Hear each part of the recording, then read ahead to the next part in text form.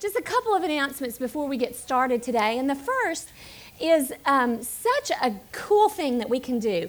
And it's how to listen or watch on your iPhone if you have one. There is an iPhone app for Watermark now. Bet you didn't know that, but there is, and this is how it works. Just listen. I'm going to tell you really carefully. I think I'll get it right, and if not, email Mark Nicholson, mnicholson@watermark.org if you have any problems, because he will help you. But basically, he said you go to the iTunes store and you just download the Watermark app. It's free. I love that. It's free. And when you click on the Watermark app, after it downloads, it takes a few minutes to come up. And across the top will be a bar with 3 options. On the far right, it says channels. You touch channels. And then comes women, men, blah, blah, blah, blah, whatever else they have. I don't know. But women's at the top, or maybe the second one. And you just touch women, and it will give you Wednesday morning, Thursday night, and other various options for women's things. And you can listen or watch right there on your iPhone. It's really, really cool. So definitely want to say that for the gals that are studying with us at A&M, because I know those college girls definitely know how to use that. The other thing I want to remind you about is really through the month of September, we're going to continue to take Africa donations, and my apologies, we didn't put the bin out today, the laundry hamper, but we have a team departing this Saturday for Burundi. We have a team departing the 1st of October for Uganda. So we could still use reading glasses of any strength, and I've heard there's a store called the Dollar Tree where literally they cost $1. So that's a great deal. And gently used, gently worn children's, infant, and all the way up to toddler clothing. And I told you my little tip last week. Anything from a garage sale, trust me, ladies, if you've been there, these little kids' pants are split up. There's no seam left. There's like, barely a waistband hanging on. I don't know how to explain that a little stain on it is not going to make a difference in Africa. Just having the clothing makes the difference. And so I even, once a month, the Salvation Army and Goodwill stores actually have a sale, and everything in the store is half of what, because they want to just keep clearing it out. And so literally you can walk in there, and for $1 a piece you can have a little dress, an outfit, etc. So I'm not saying you need to buy, but I'm just trying to explain your garage sale things that your children have grown out of are great to donate to Africa. And then as well, we can still always use T-shirts, the old cast-offs, the ones that were left behind from college or whatever of your children, or maybe even your husband has some of those T-shirts laying around. Large and extra large are great, because what we do is we split those open and we roll them and take them to Africa, and the widows there in Kampala piece them down into tiny, tiny pieces that they then knit beautiful scarves, and you're going to get to see them in October. We've had them here before, and it's reduce, reuse, recycle. It's really fun, so we can use those as well. And then lastly, in your chair as you sat down, we have a couple handouts for you today. One is the memory work, and we would love to have you guys all memorize Psalm 8 with us. And that is there, and it's really wonderful. You can see that Kay did it with cute little pictures that will just help click your mind. Oh yeah, that's what that is. That's what that word stands for. So it's really a great, fun way to memorize. And then something else that I'm going to refer to later. So if you're in a chair that doesn't have one, just move around, because we put them everywhere we could, and there's plenty of chairs that are, we have a few empty chairs, so we'll get you one. Don't leave without it. Okay. So Daniel 1. I want you to think back with me for a moment, if you would, to the last time you were really, really scared spitless. And what emotions arose? What came up in your mind? And well, I can tell you the last time I was really, really scared, because it was just this past summer. You guys know last spring I mentioned to you our daughter was going to Midland to work all summer, so girl out of the house. It's a boy house. We adopted and had 4 young men and my son in college living with us, and so we had 5 young men living in our house this summer. It was lots of fun. But there were lots of funny things that happened too. And one of them was one night I was cooking and was taking some things. We have a refrigerator that is out in our garage, and our garage is detached. It's away from our house. And it has 2 doors, and they operate separately. And I always leave one door open, usually, always. Those aren't the same thing. But anyway, I leave the door open, especially when my car is there. And that's how you know I'm home. And so, anyway, the door on the left side was open. And that's where I would walk through to go back to where the freezer is on the right and store stuff that I had been working on, preparing to put away.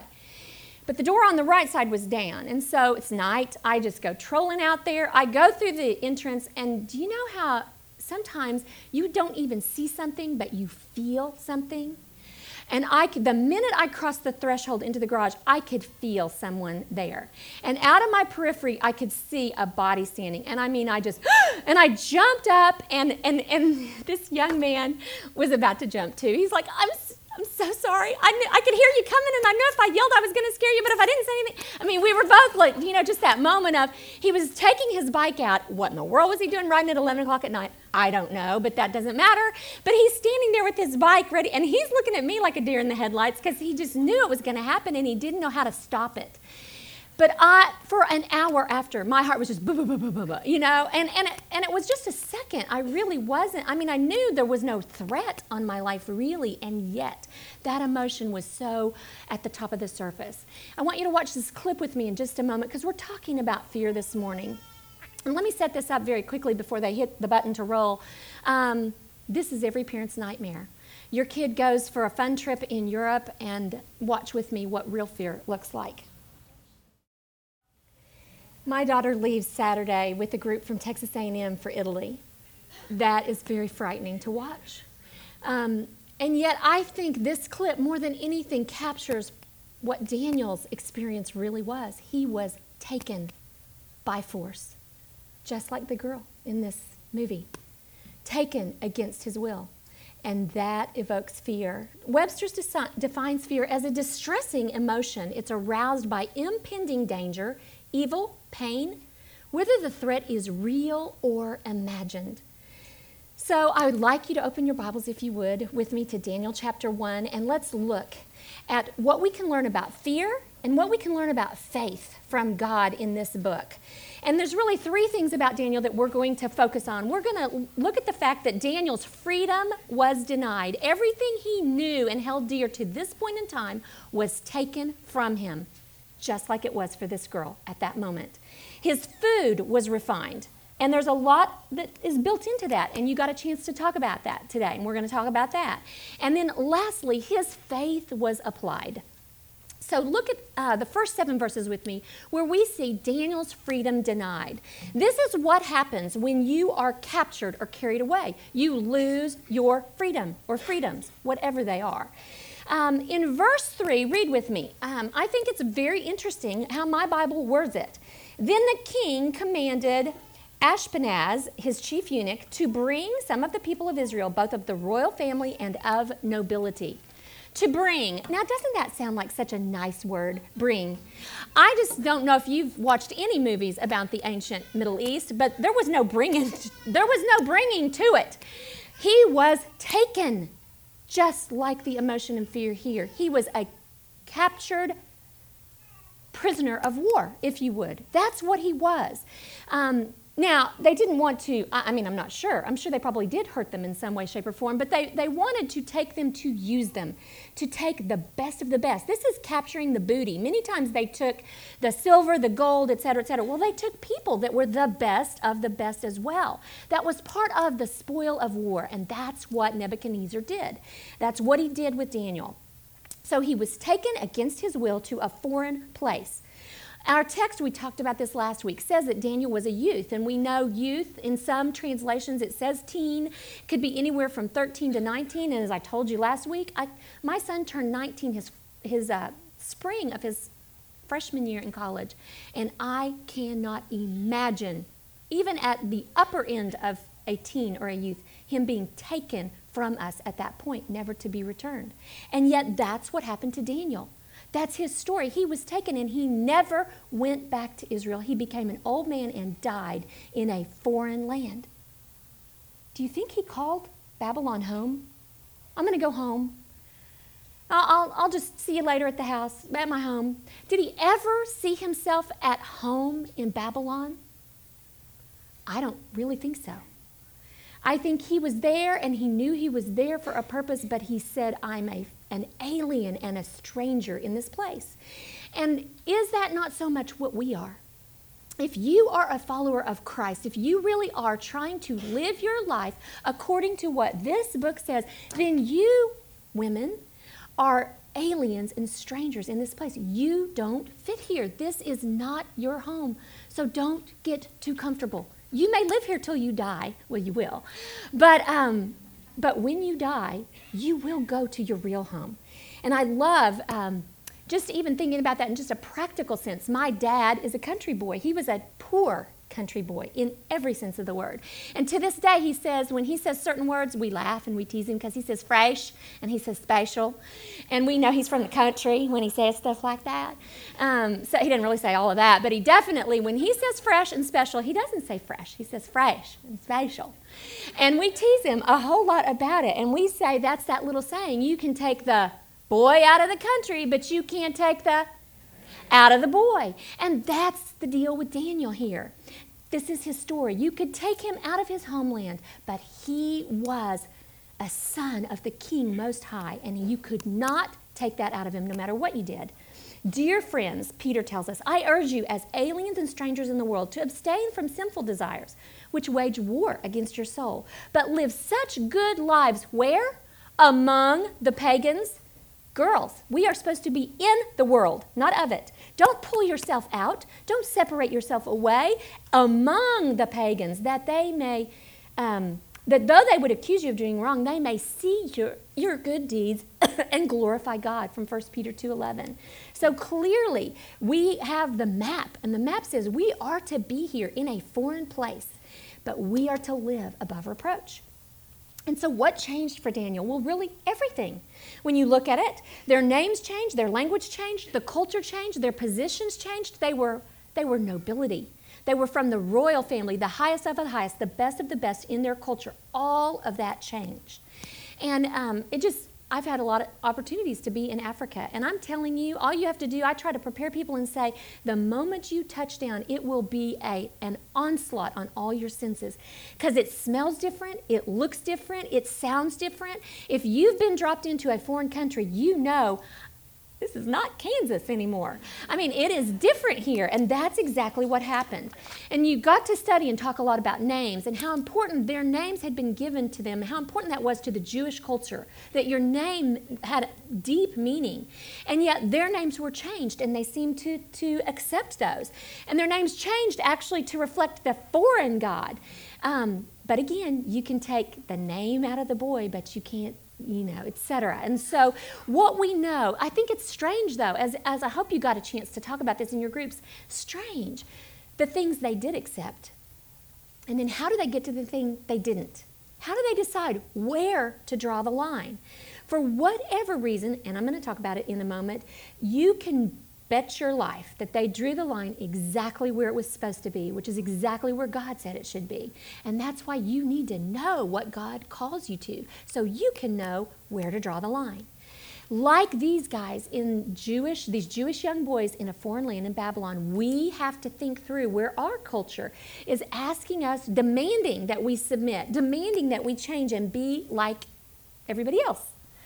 And you know that famous line that every teenager says, well, everybody's doing it. Well, everybody's going to the party. Well, everybody. I mean, okay, as a parent, you get to peel that away and go, well, really, everybody? And you get to try to help kids work through that. So what does that look like on a practical sense? Well, Kyle and I get the opportunity to do lots of premarital counseling. I'll just give you this tiny example. We're actually working with several couples right now, one of which is a couple that say that they are committed Christ followers. But there's something that causes us to ask questions, and we've asked a lot, because along with that, this couple is living together. And so prior to the marriage ceremony, and they're getting married next year, but they said, you know what, none of our friends have any problem with it, and our family thinks it's fine, so, we're committed to each other. And Kyle very gently has really spent a lot of time with the young man because he's the leader of this household to be, and he's challenged him to say, you know what, I just got to tell you, you are confusing everyone because you say on one hand that you are following Christ, but you are living in direct opposition because I can show you lots of places in here where it says that that's really not God's best. That's not his best idea for you right now. And there's lots of reasons and research to back up why that is the case.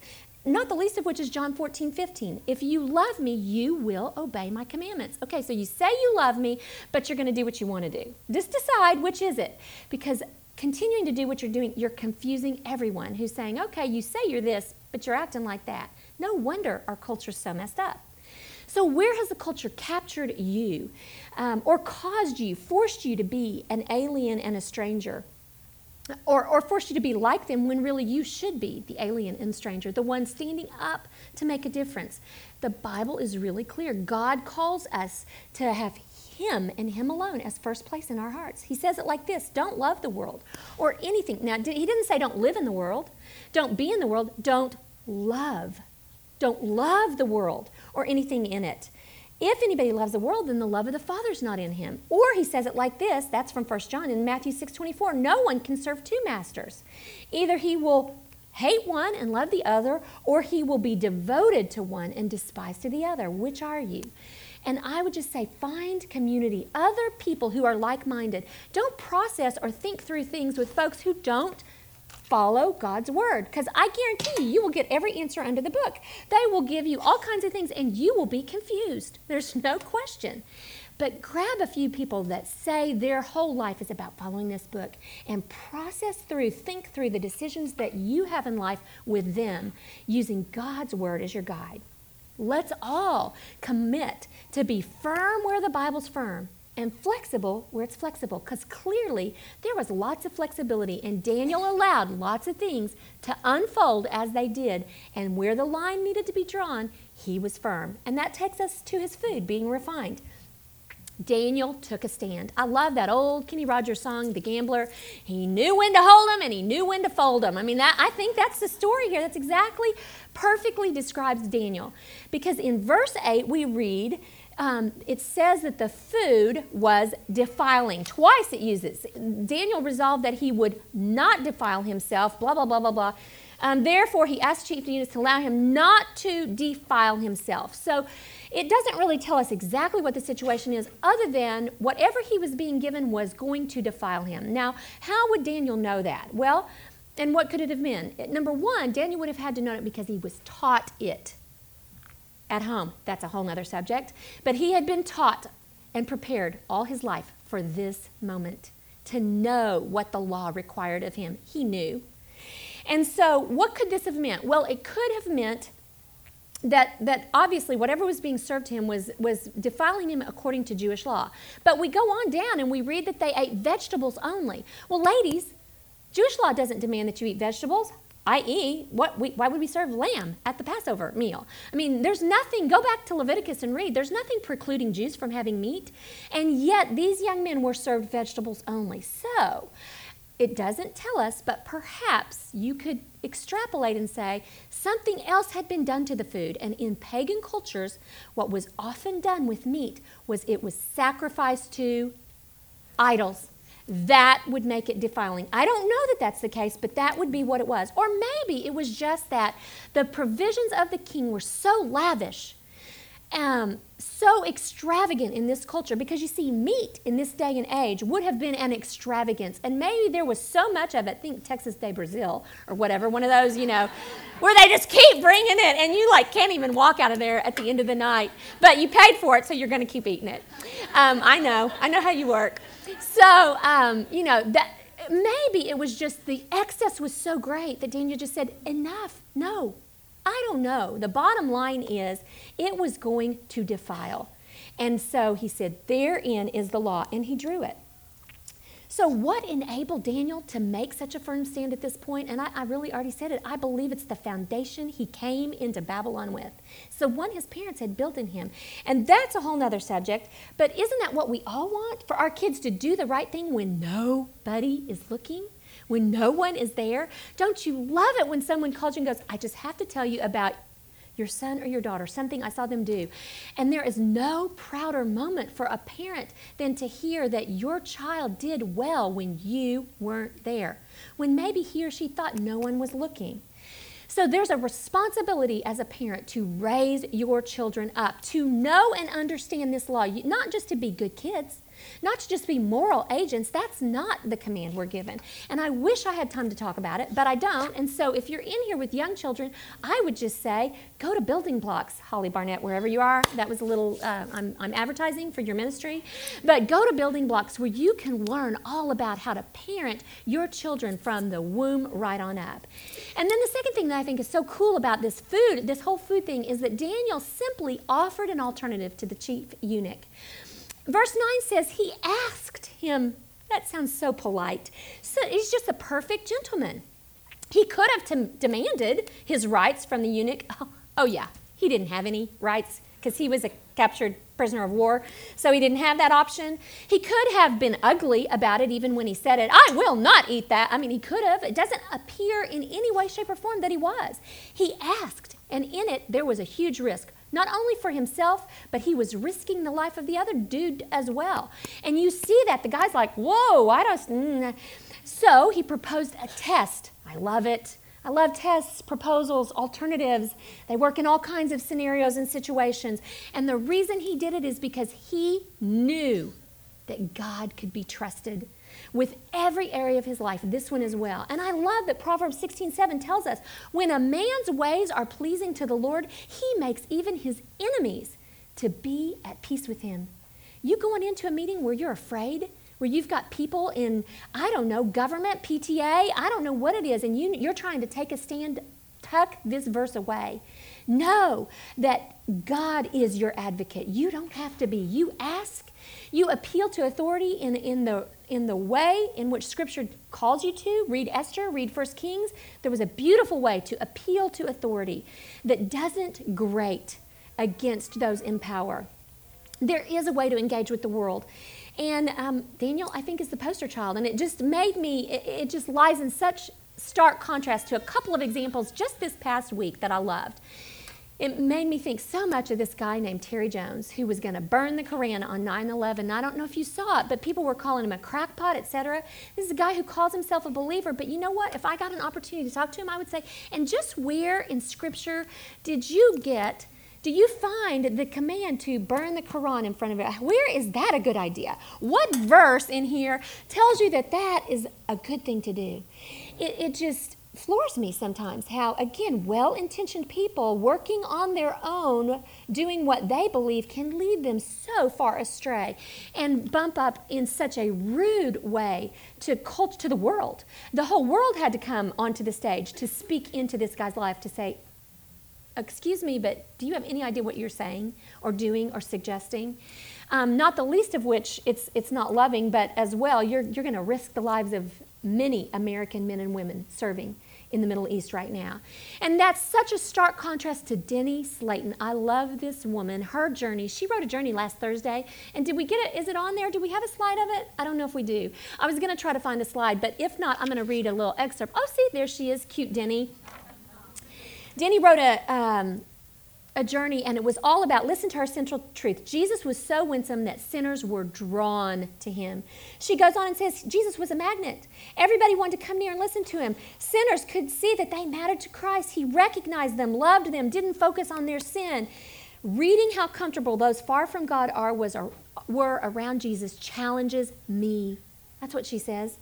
Am I, Denny says, so approachable, so winsome that those far from Christ seek me out? Wow. Luke 15:1, the passage she was writing on. Now all the tax collectors and sinners were coming near to him to listen to him. We should be women today who are drawing others to Christ, not repelling them by our radical stand. We can hold to our convictions and yet still be attractive. It tells us so right here. Jesus was.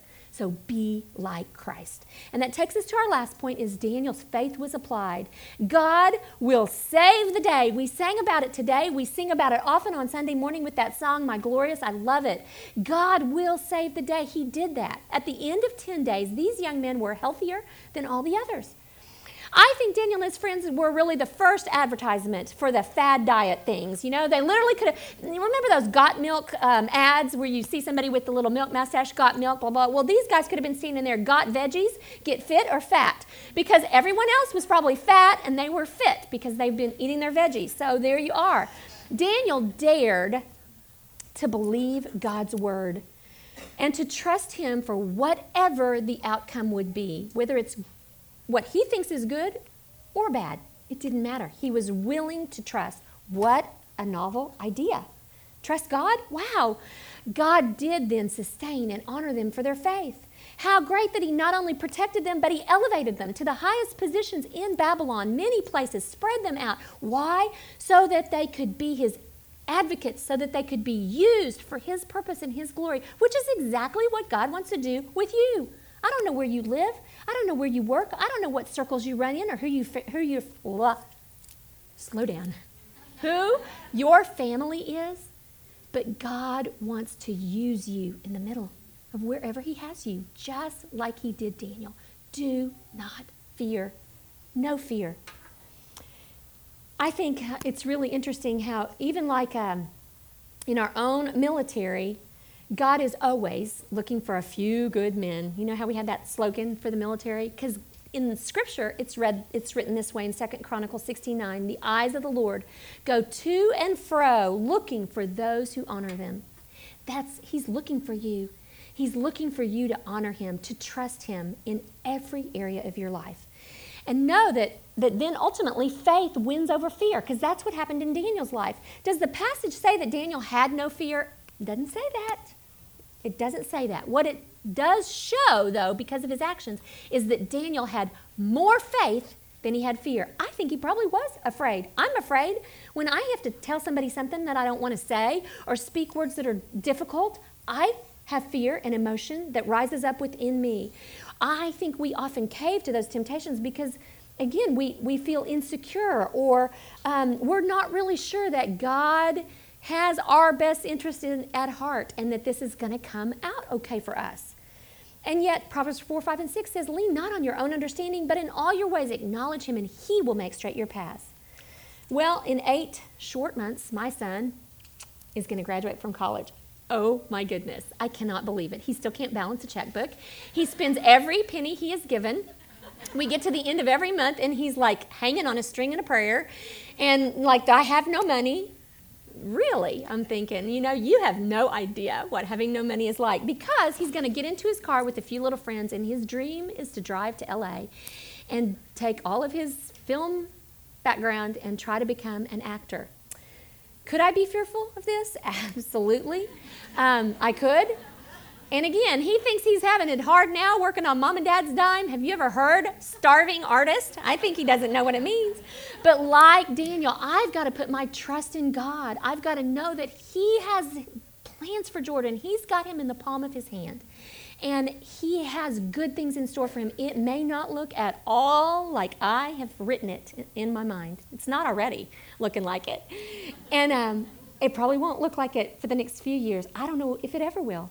But I can be sure it's going to look exactly like God wanted it. I love Psalm 1 and 3. Blessed is the man. And it goes on. Doesn't walk, doesn't stand, doesn't sit. But then it goes on. But his delight is in the law of the Lord, and on his law he meditates day and night. He is like a tree. Jordan, be like a tree planted by streams of water that yields fruit in its season. Its leaf does not wither. In all that you do, you will prosper. Wow. I know I've got so much ground to take in this area of building faith, living on faith and not in fear. I think all of us do as parents in here. If you have raised a child or are raising a child, you know exactly what I mean. I see examples all around me of godly parents that are caving in and giving in to fear. And they are parenting and making choices and decisions for their family based on fear and not faith. I love this little thing that I put on each of your chairs from my friend Suzanne Sanderson, and this is what it says. Trust, which means trust in God, obviously, protects you from obsessing and worrying. Thankfulness protects you from criticizing and complaining. This is just a great reminder on my desk. Trust.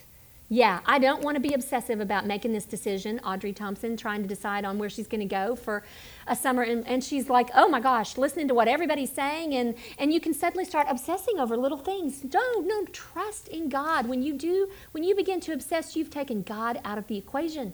When you trust God, you don't need to obsess, nor do you need to worry. That is powerful for parents. So who are you trusting today? That's my question. God or yourself? Whether it's getting your kid into the right preschool, on the right team, or into the right college, those of you that have kids in high school. Who are you trusting most? And then what about you that are sitting here with no children? What are you fearful of today? Is it your job, the future of it, the tenuousness of it? Is it the spouse? Or the lack of a spouse that you don't have? Or is it your finances or your health? What is it you're afraid of? No matter what you're fearful of right now, let's learn from Daniel, women, to place our trust in God alone. And let this card remind you, if God is for us, who can be against us? Father, we just thank you that you are trustworthy. And I just pray in my own heart that you will help me to grab hold of that and really act on it in everything I do. In your precious name, amen.